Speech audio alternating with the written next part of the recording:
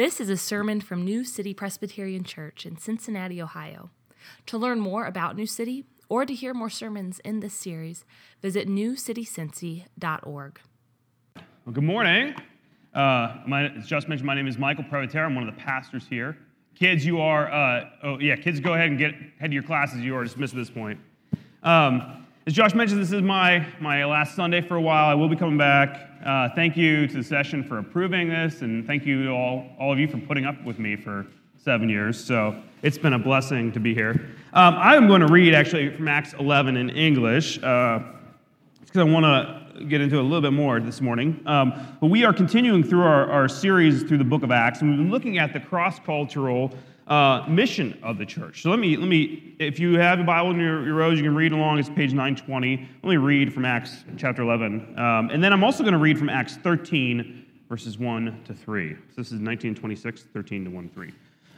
All right, so Luke writes, "Now those who were scattered because of the persecution that arose over Stephen traveled as far as Phoenicia and Cyprus and Antioch, speaking the word to no one except Jews. But there were some of them, men of Cyprus and Cyrene, who on coming to Antioch spoke to the Hellenists also, preaching the Lord Jesus. And the hand of the Lord was with them, and a great number who believed turned to the Lord. The report of this came to the ears of the church in Jerusalem, and they sent Barnabas to Antioch.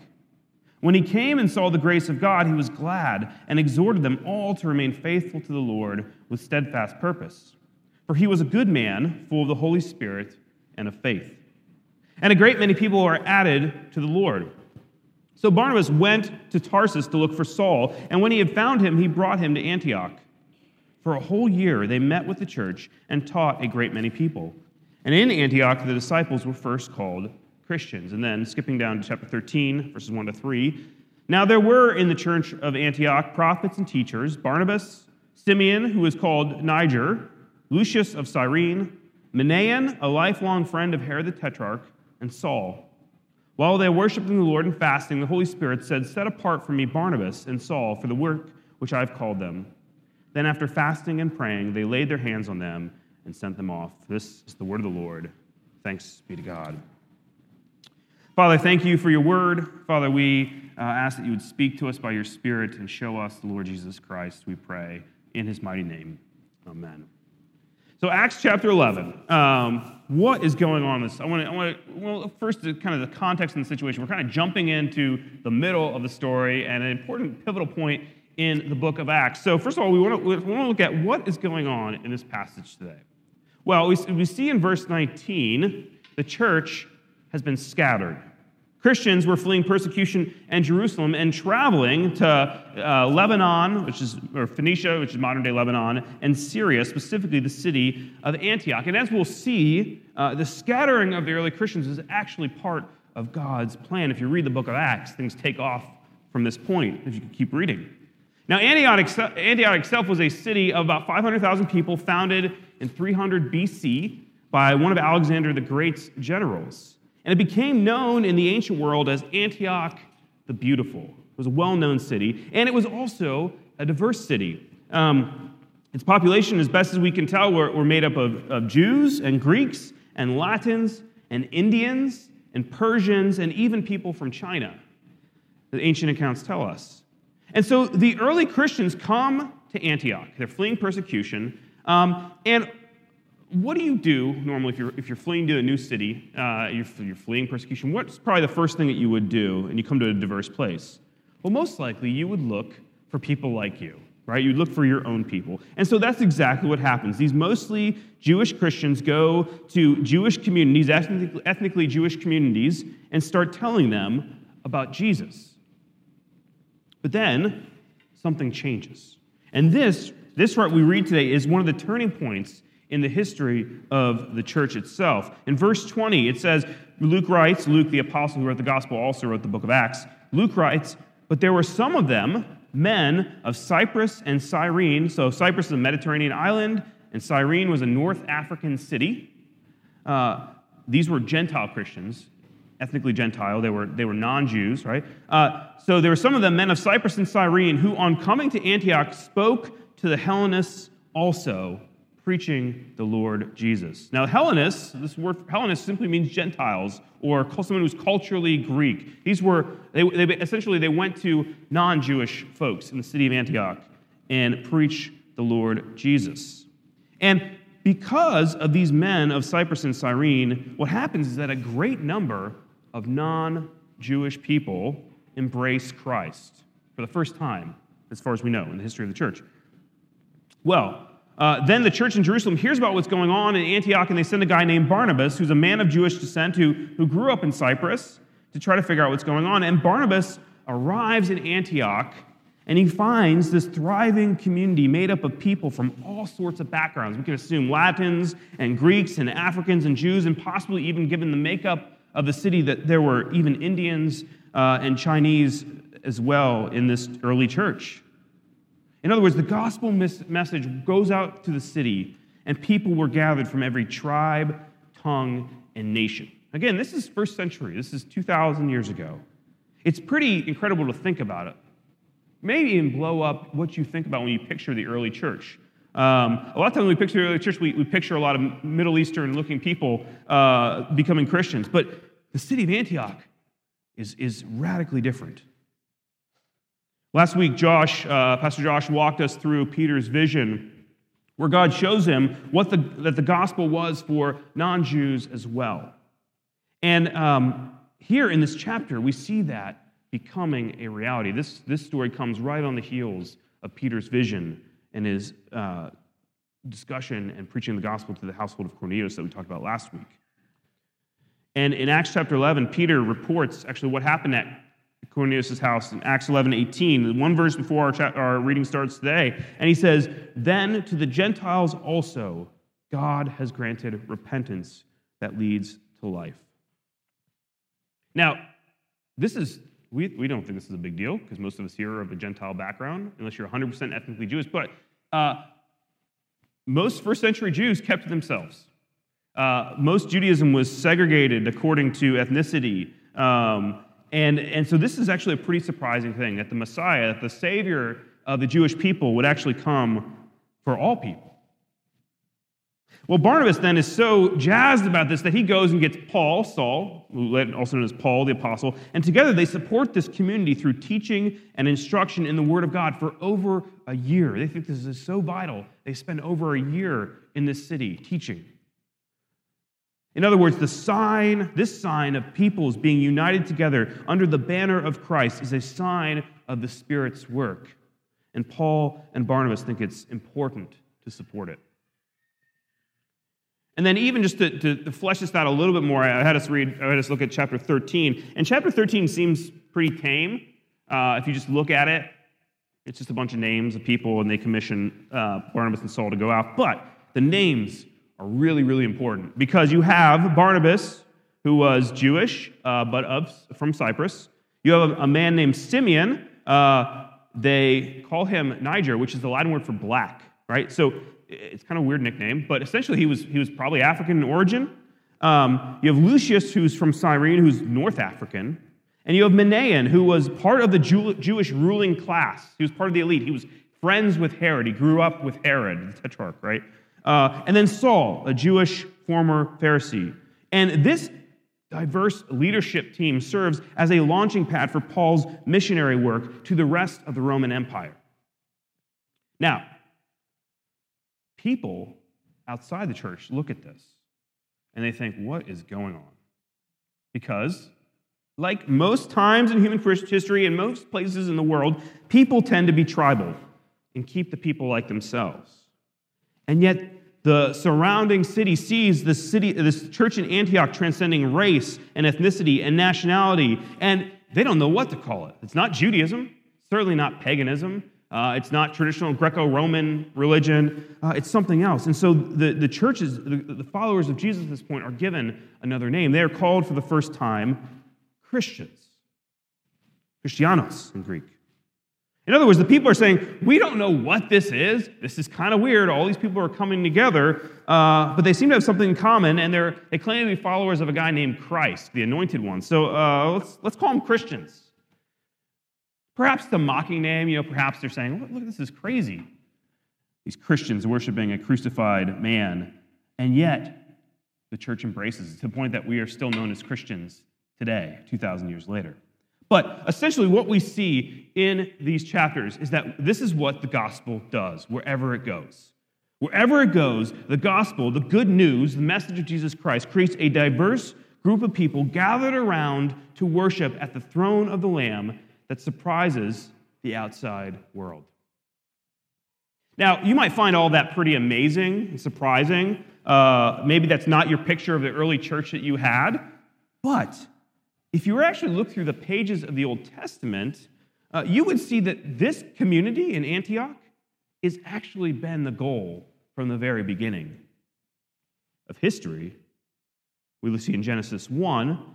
Genesis 1 makes the point that all humanity is made in the image of God. There is no distinction. All human beings, male and female, are made in the image of God. All humanity, in fact, descends from the same parentage, from the line of Adam and Eve. And so tribalism, racial segregation, and separation are actually a result of the fall. And then after the fall, we see, again, this plan being worked out. We see a plan of redemption started with Abraham, and we read in Genesis 12:3 that God promises through Abraham that, this is a quote, all the families of the earth would be blessed. Right? In the very early chapters of Genesis, God promises that through the line of Abraham, not just that Abraham, your people will be blessed, but that all the nations will be blessed. All the families of the earth will be blessed. The hint of this, what we see in Antioch, right? And then in Exodus 19:5, God, as he gives the Ten Commandments to Israel on Mount Sinai after they've been rescued from slavery in Egypt, he tells them that all of Israel is to be a kingdom of priests and a holy nation, a nation set apart. Why? Because as a kingdom of priests and a holy nation, they were to mediate the goodness and glory of God to the surrounding nations, to intercede for them, to be set in the middle of all the nations so that the nations would see them and say, wow, this is amazing, and come to know God.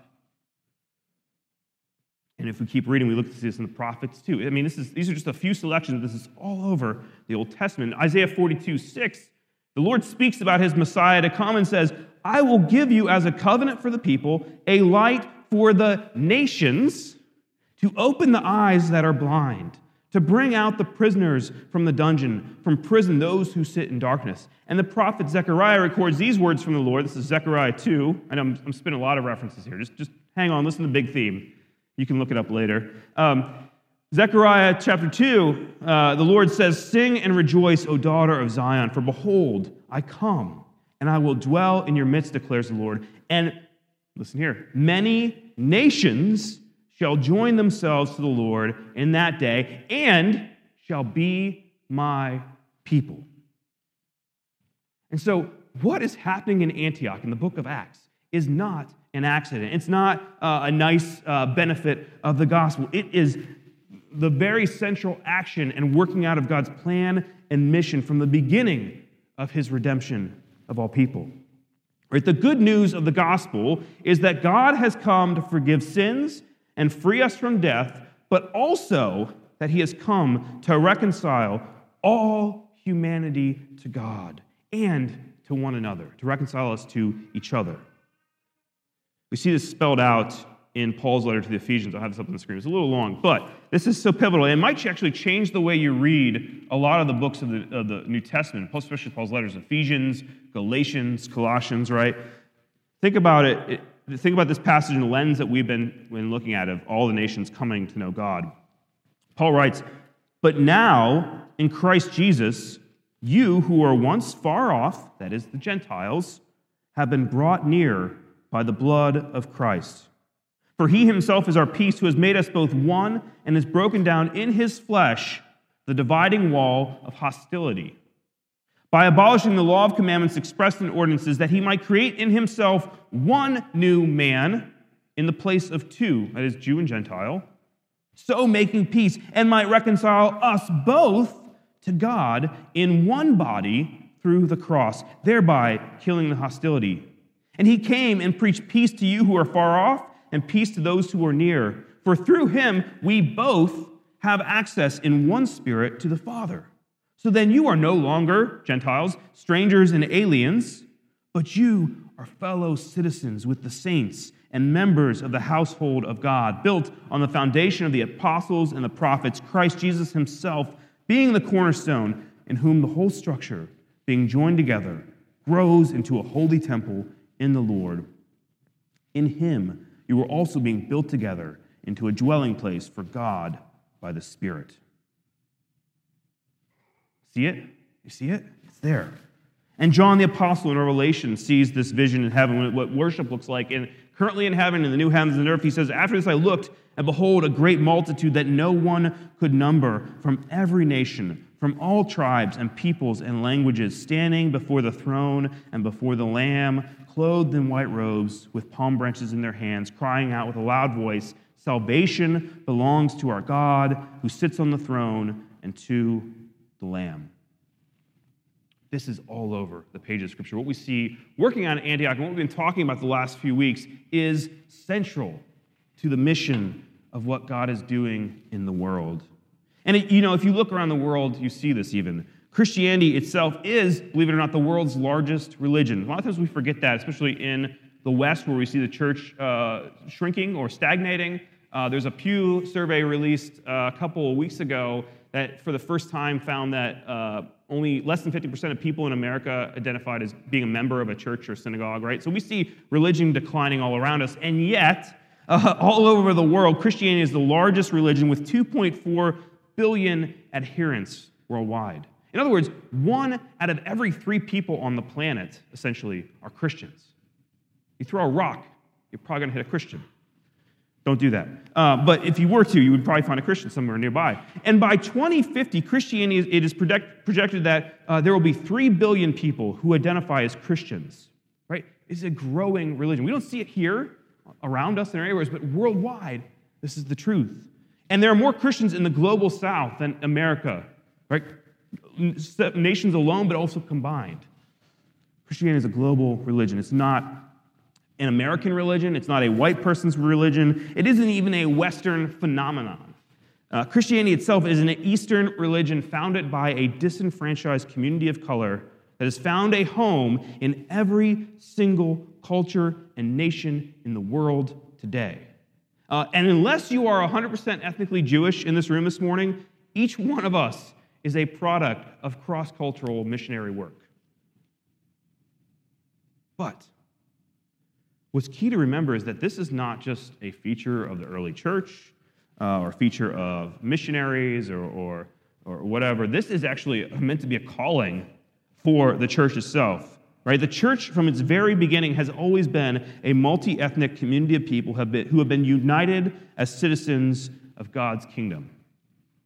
And this is still our calling as God's people. Antioch paints this picture for us of what it could look like. Churches throughout the world are called to reach all people, the whole city, not just a certain segment of the population or a certain narrow group of people who like, motorcycles or something like that. We have been blessed in this congregation with a taste of that. We have people from all over. In this congregation, we have many nations and languages and colors represented in this room. And that's the church's calling. Our world, our city, is a lot like Antioch. It's cosmopolitan. It is diverse. Many nations of the world are represented in our neighborhoods. And so cross-cultural ministry doesn't just happen overseas. It can actually, we're called to have it happen right next door. And what's amazing about this even is that this is a calling for everyone. It's for average, everyday Christians. Right? If you look at the book of Acts again, these men of Cyprus and Cyrene, we don't even know their names.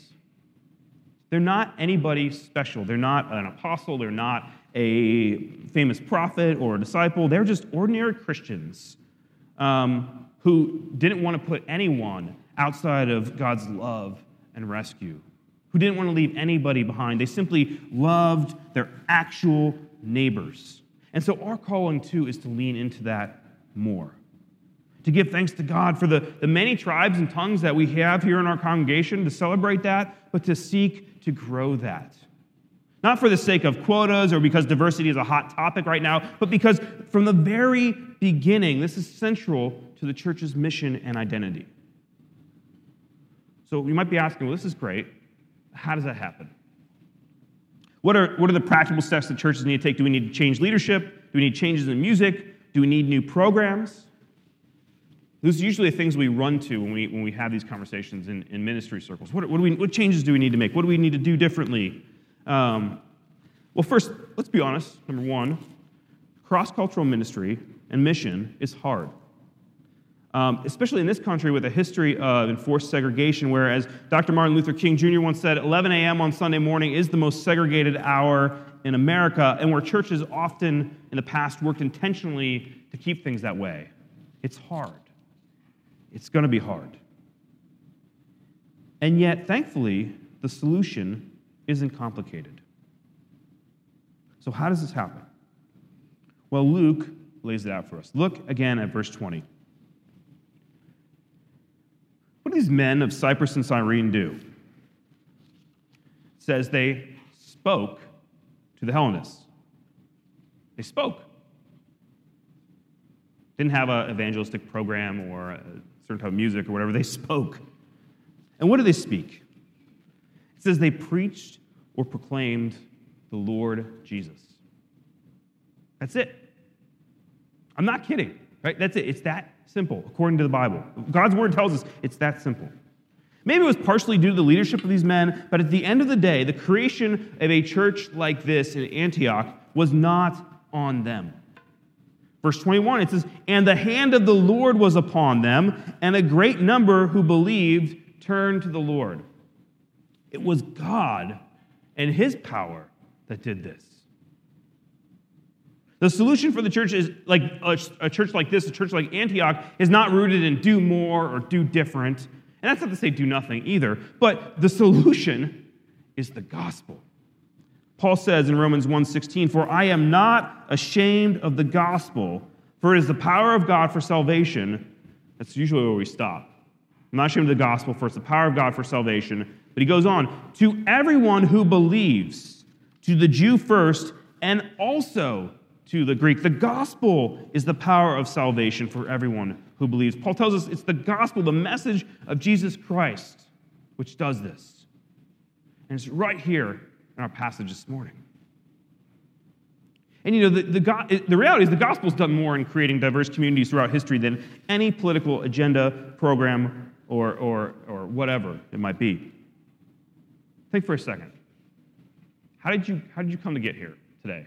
No matter who you are, where you're from, what you look like. How did you get here?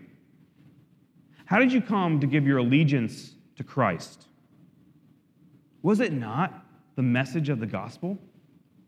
Does it come down to the simple fact that someone loves you enough to tell you about Jesus, to pray for you?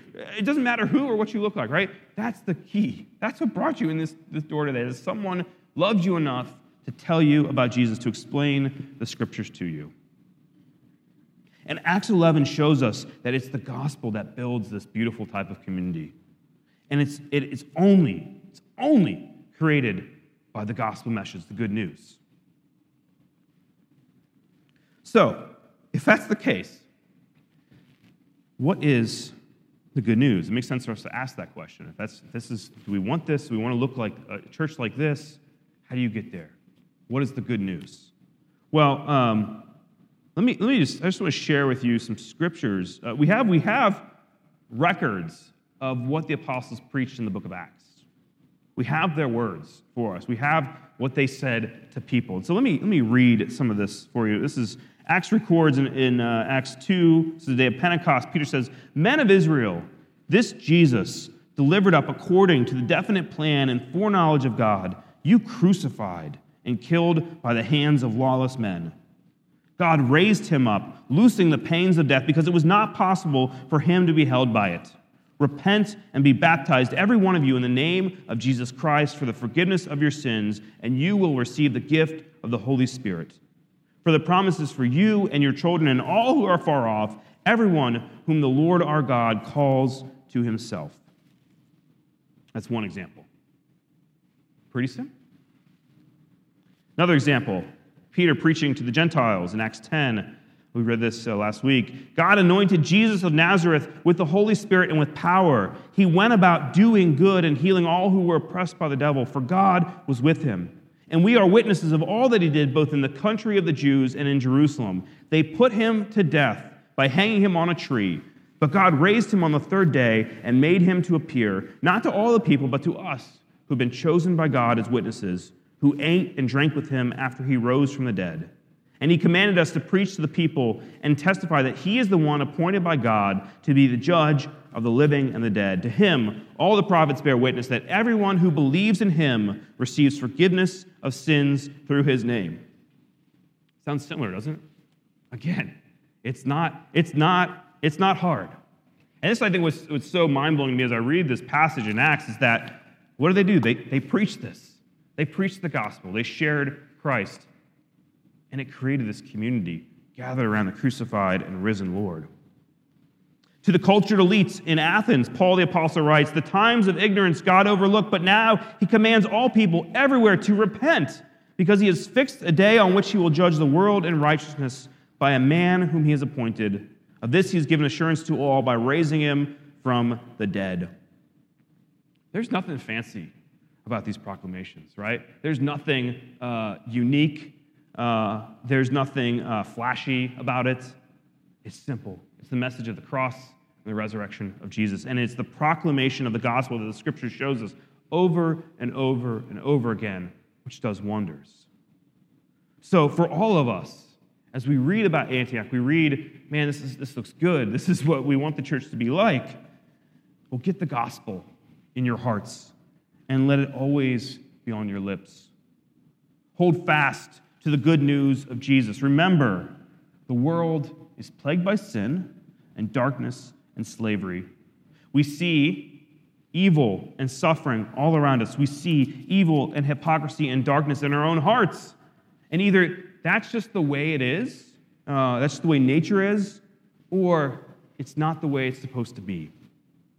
And God, the Creator, the Scriptures tells us, hates this. And he has been on a mission to rescue, to set free, to transform humanity and the world. God took on our nature to heal our nature. This is the good news, that 2,000 years ago, God became one of us, that Jesus of Nazareth is the God-man who lived the perfect life for us, died the death that our sins deserve, and conquered evil, suffering, sin, and death itself.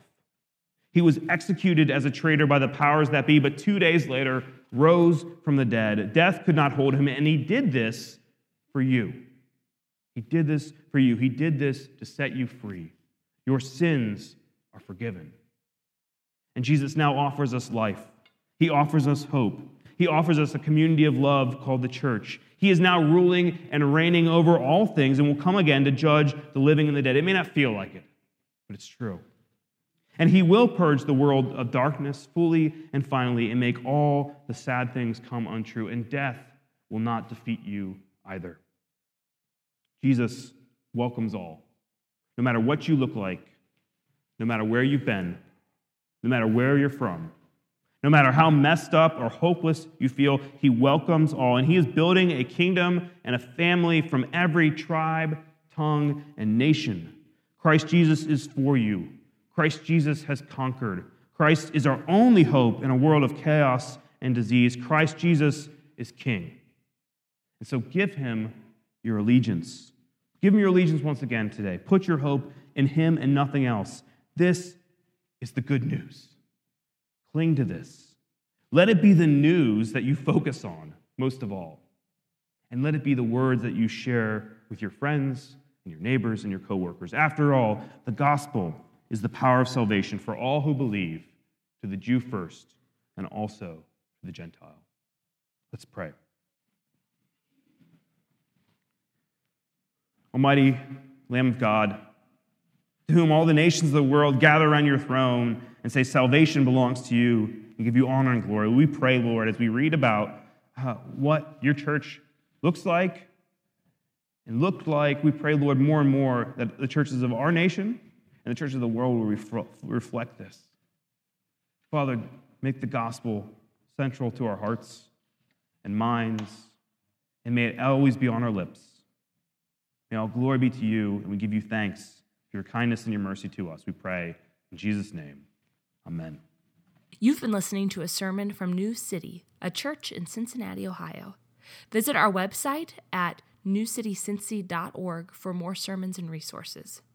That's newcitycincy.org. Thanks for joining us today, and God bless you.